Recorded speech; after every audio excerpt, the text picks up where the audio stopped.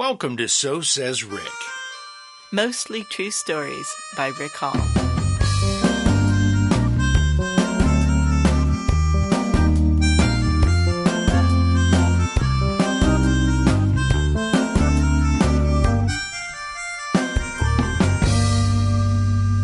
Wow, Laura, it's December already. I can't believe it. I know. And this crazy year has flown by. It has. And then it's also been like time has been weird. Right. Yeah. I remember when back in June I said, Laura, is it Wednesday or is it July? You know, who knows what time it is? But it is the holiday season now, which is kind of different in Southern California because it's warm outside. And when we first moved here, it was hard to get used to the fact that, you know, people were decorating their palm trees with lights and that it was so warm. Now we love it. Right.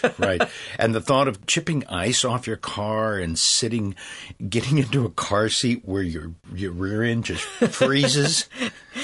Don't bum out our Midwestern friends. Oh, yeah, sorry. Sorry about that. Have a good Christmas, everybody. Remember the time I had a pickup truck, and one time we came outside and it had rained, and then it froze in the back of the truck here in Southern California. And our kids had never seen ice just frozen somewhere. And they said, who put ice in our truck?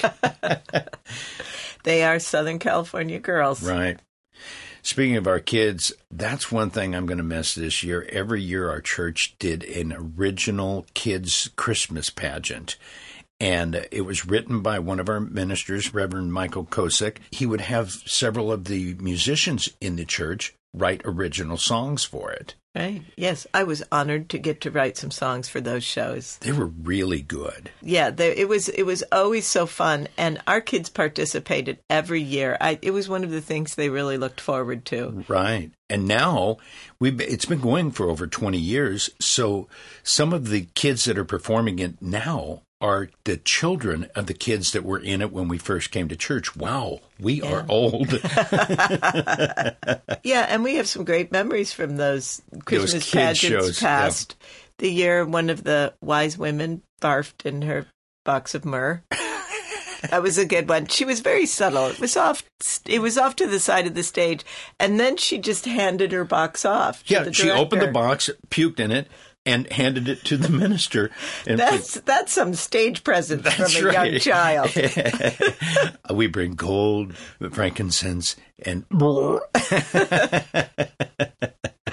And how about the time Mary and Joseph, they were very young, Mary and Joseph, and they had to sit on the stage for a long time during a song. Well, a long time, a couple minutes. A long time for 4-year-olds. Right. And Mary started picking her nose. Yes. She was holding the baby Jesus and picking her nose. Yeah. And then the very controversial year when one of the parents gave the sheep whiskers, and there was great outcry about the sheep having whiskers because it made them look like cats. Right, great big fluffy cats.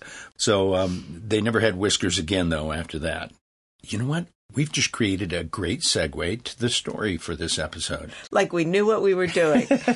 But we ruined it by saying, hey, this is a segue. Aren't we clever? So, last episode I told a story I'd written back in 2003 called The Turkey Memoirs. It inspired me, and I found an old story I'd written about a living nativity scene in a small town where they have a whole pageant that goes with it, and it goes off the rails, and it's really fun. So that will be our story for this episode. So it's a two-part story. We're going to hear the first part today. Here it is, part 1 of O Holy Night.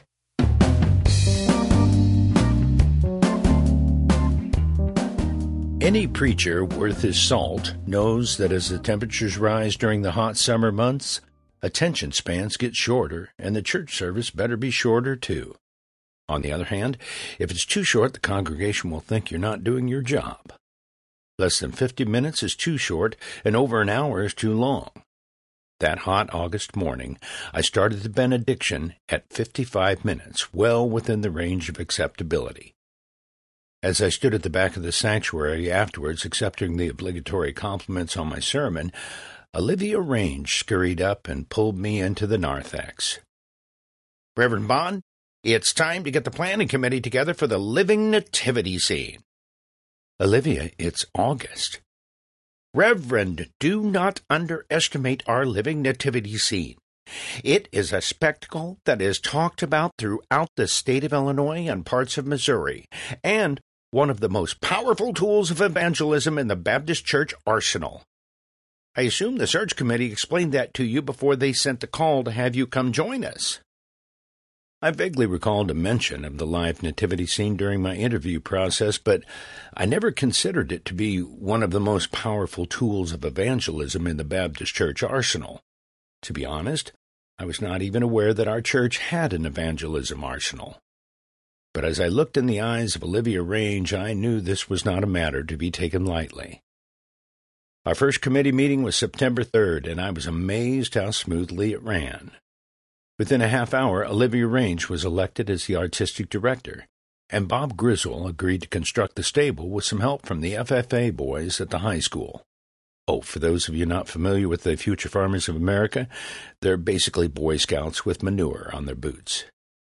Before we adjourned, Olivia announced her plan to have the living nativity scene come inside the church as the finale for the Christmas Eve service.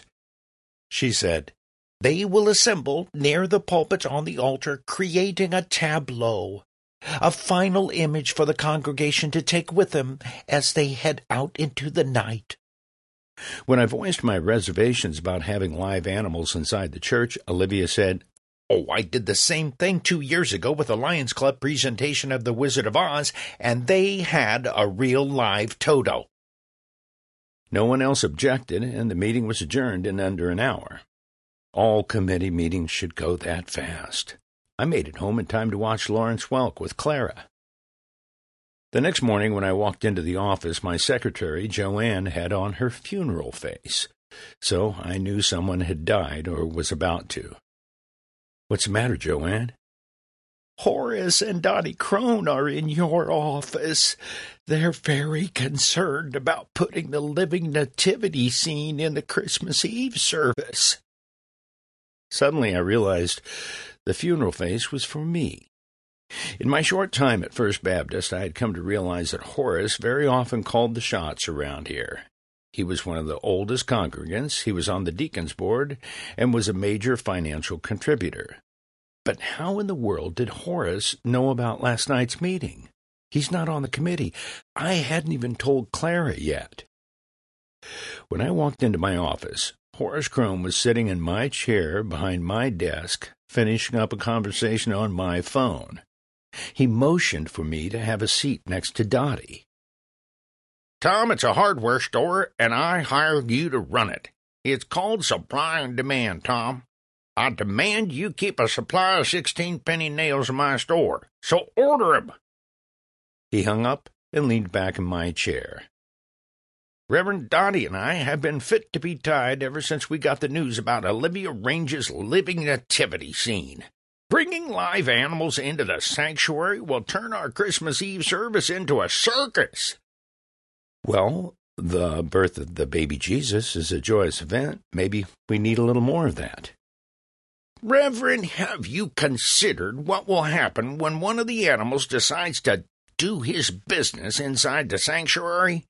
You can't have clowns with scoop shovels following them like the horses in the 4th of July parade." Well, he had me there. I had not even envisioned the possibility of a cow pie on the altar. I quickly recovered. "Oh, I'm sure our director has taken that into consideration." "Reverend, Olivia Range is a real problem here. I'll just say it outright. She's jealous of my wife. Every year, Dottie and Wanda Clark sing O Holy Night as a duet for the Christmas Eve service they have never missed in 45 years. Dottie piped in. "Never missed. 45 years. "Horace, I'm sure Olivia has no plans to end such an important tradition."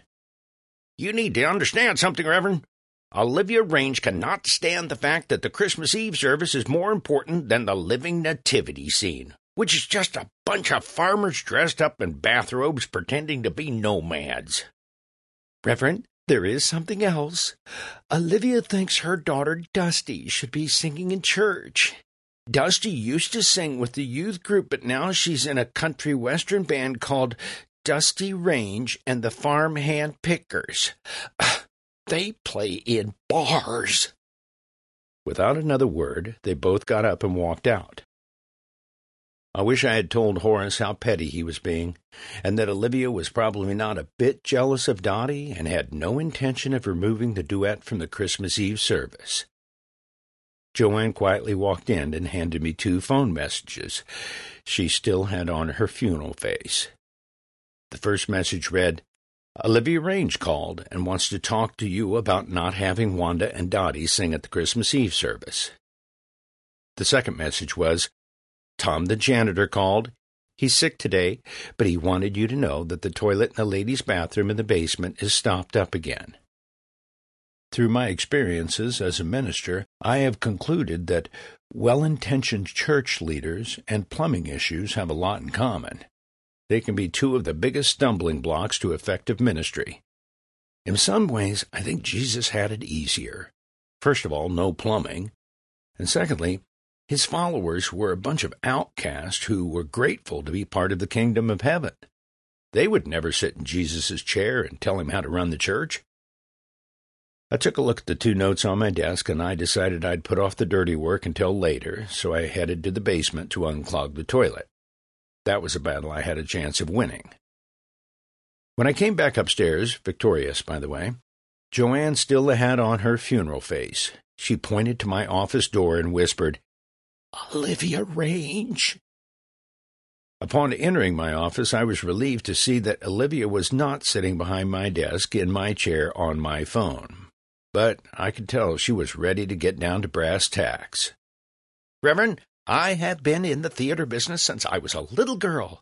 I was a featured soloist 8 times with the St. Louis Area Free Choir, and I have directed productions for the Lions Club, the Rotary, and the DAR. I know what I'm talking about when I say, while our Christmas Eve service has many wonderful elements, the ending is a stinker, and I'm not the only one that feels that way. So, to incorporate the living nativity scene as the new ending to the service, we will need to chop out the O Holy Night duet. Dottie and Wanda used to do a respectable job, but now that their voices have aged, it's not pretty." "Olivia, the Bible doesn't ask us to be perfect at what we do, but to do it in the right spirit. Make a joyful noise unto the Lord." "You have hit the nail on the head, Reverend.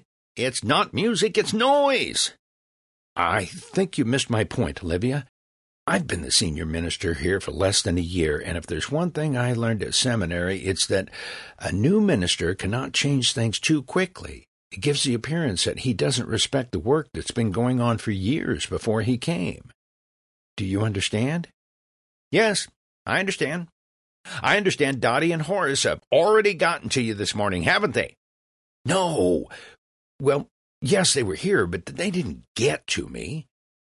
Olivia, if we cancel the duet outright, there will be resentment.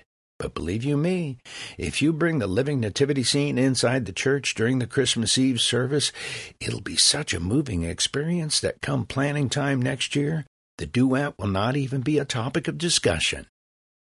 "Oh, Reverend, that's brilliant. Say no more." She gave me a knowing wink and left my office. I was relieved, even though her wink concerned me a bit. Over the next couple of months, the Living Nativity Scene Planning Committee continued to move forward. Casting was a bigger task than I had anticipated.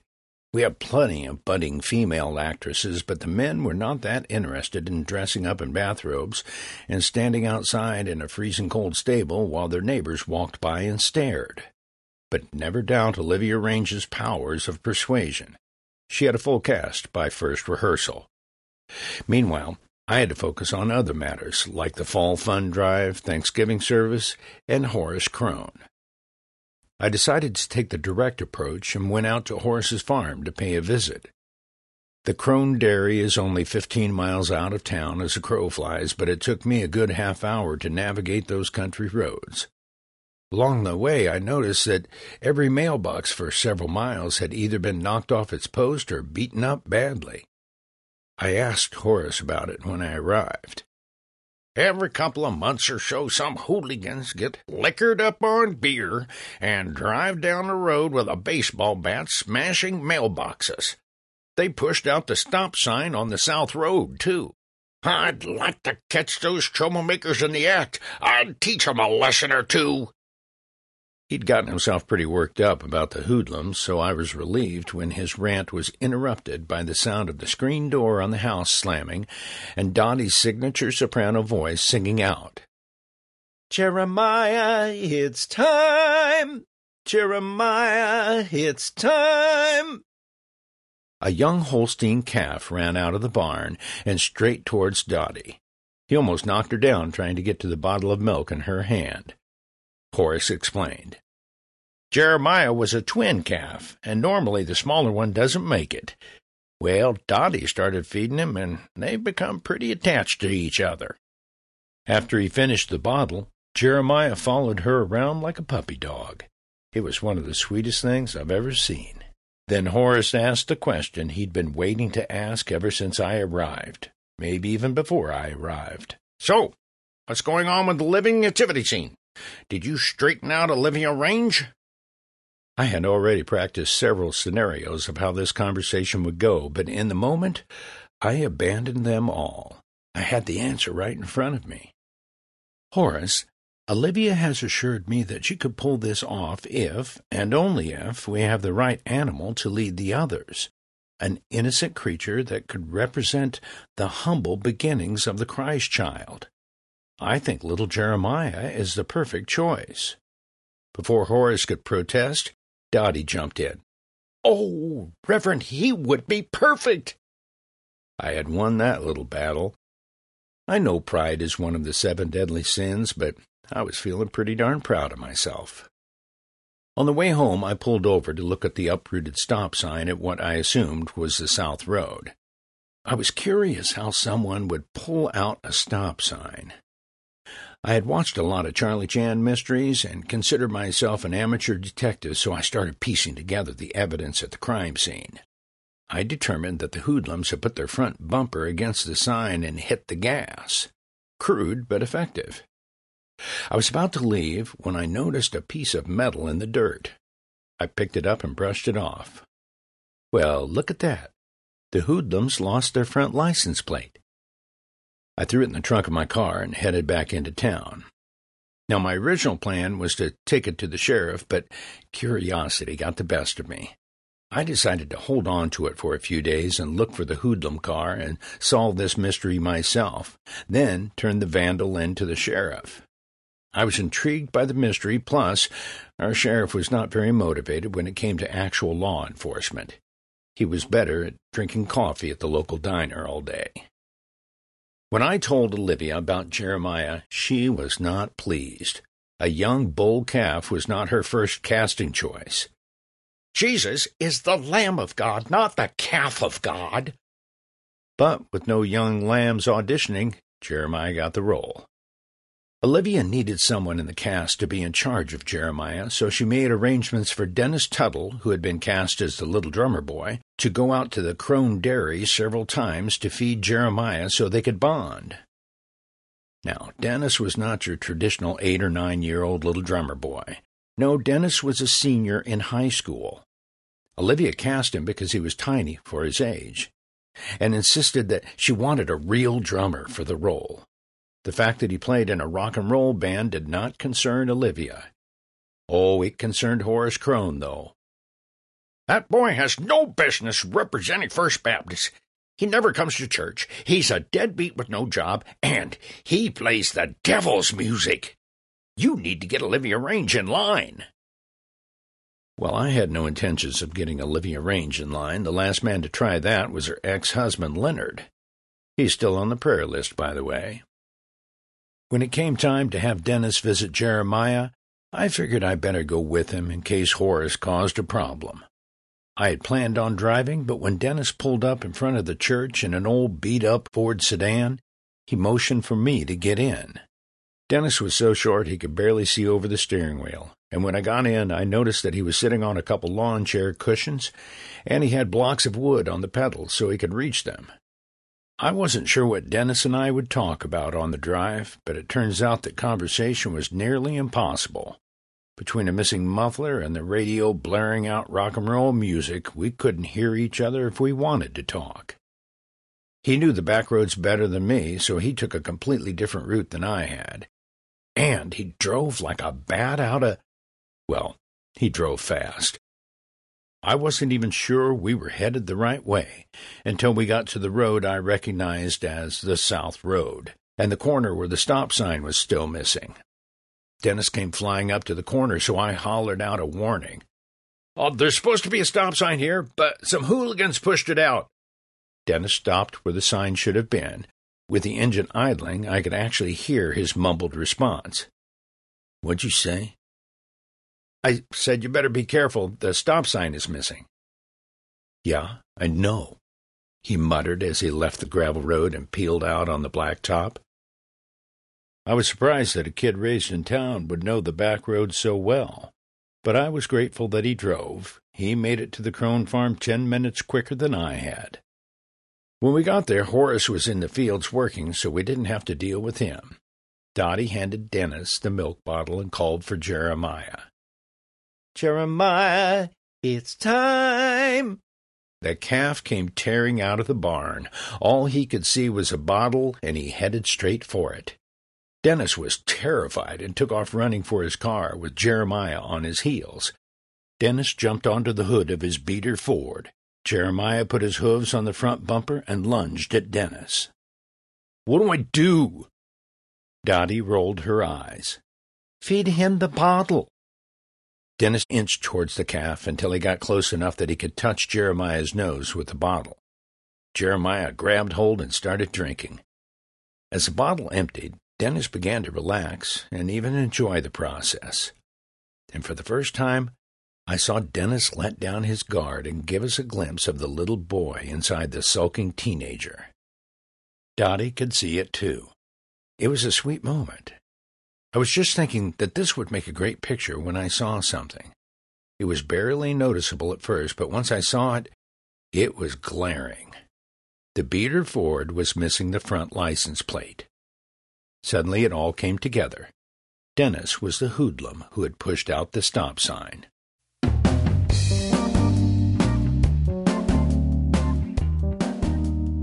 Oh, I am totally hooked. I can't wait to see what happens next. That's great, because you actually know what happens next. But I'm pretending like I'm an audience member. Oh, you're the voice of the listener. Exactly. I get it. Well, that's the first half of the story, and the second half will be in our next episode.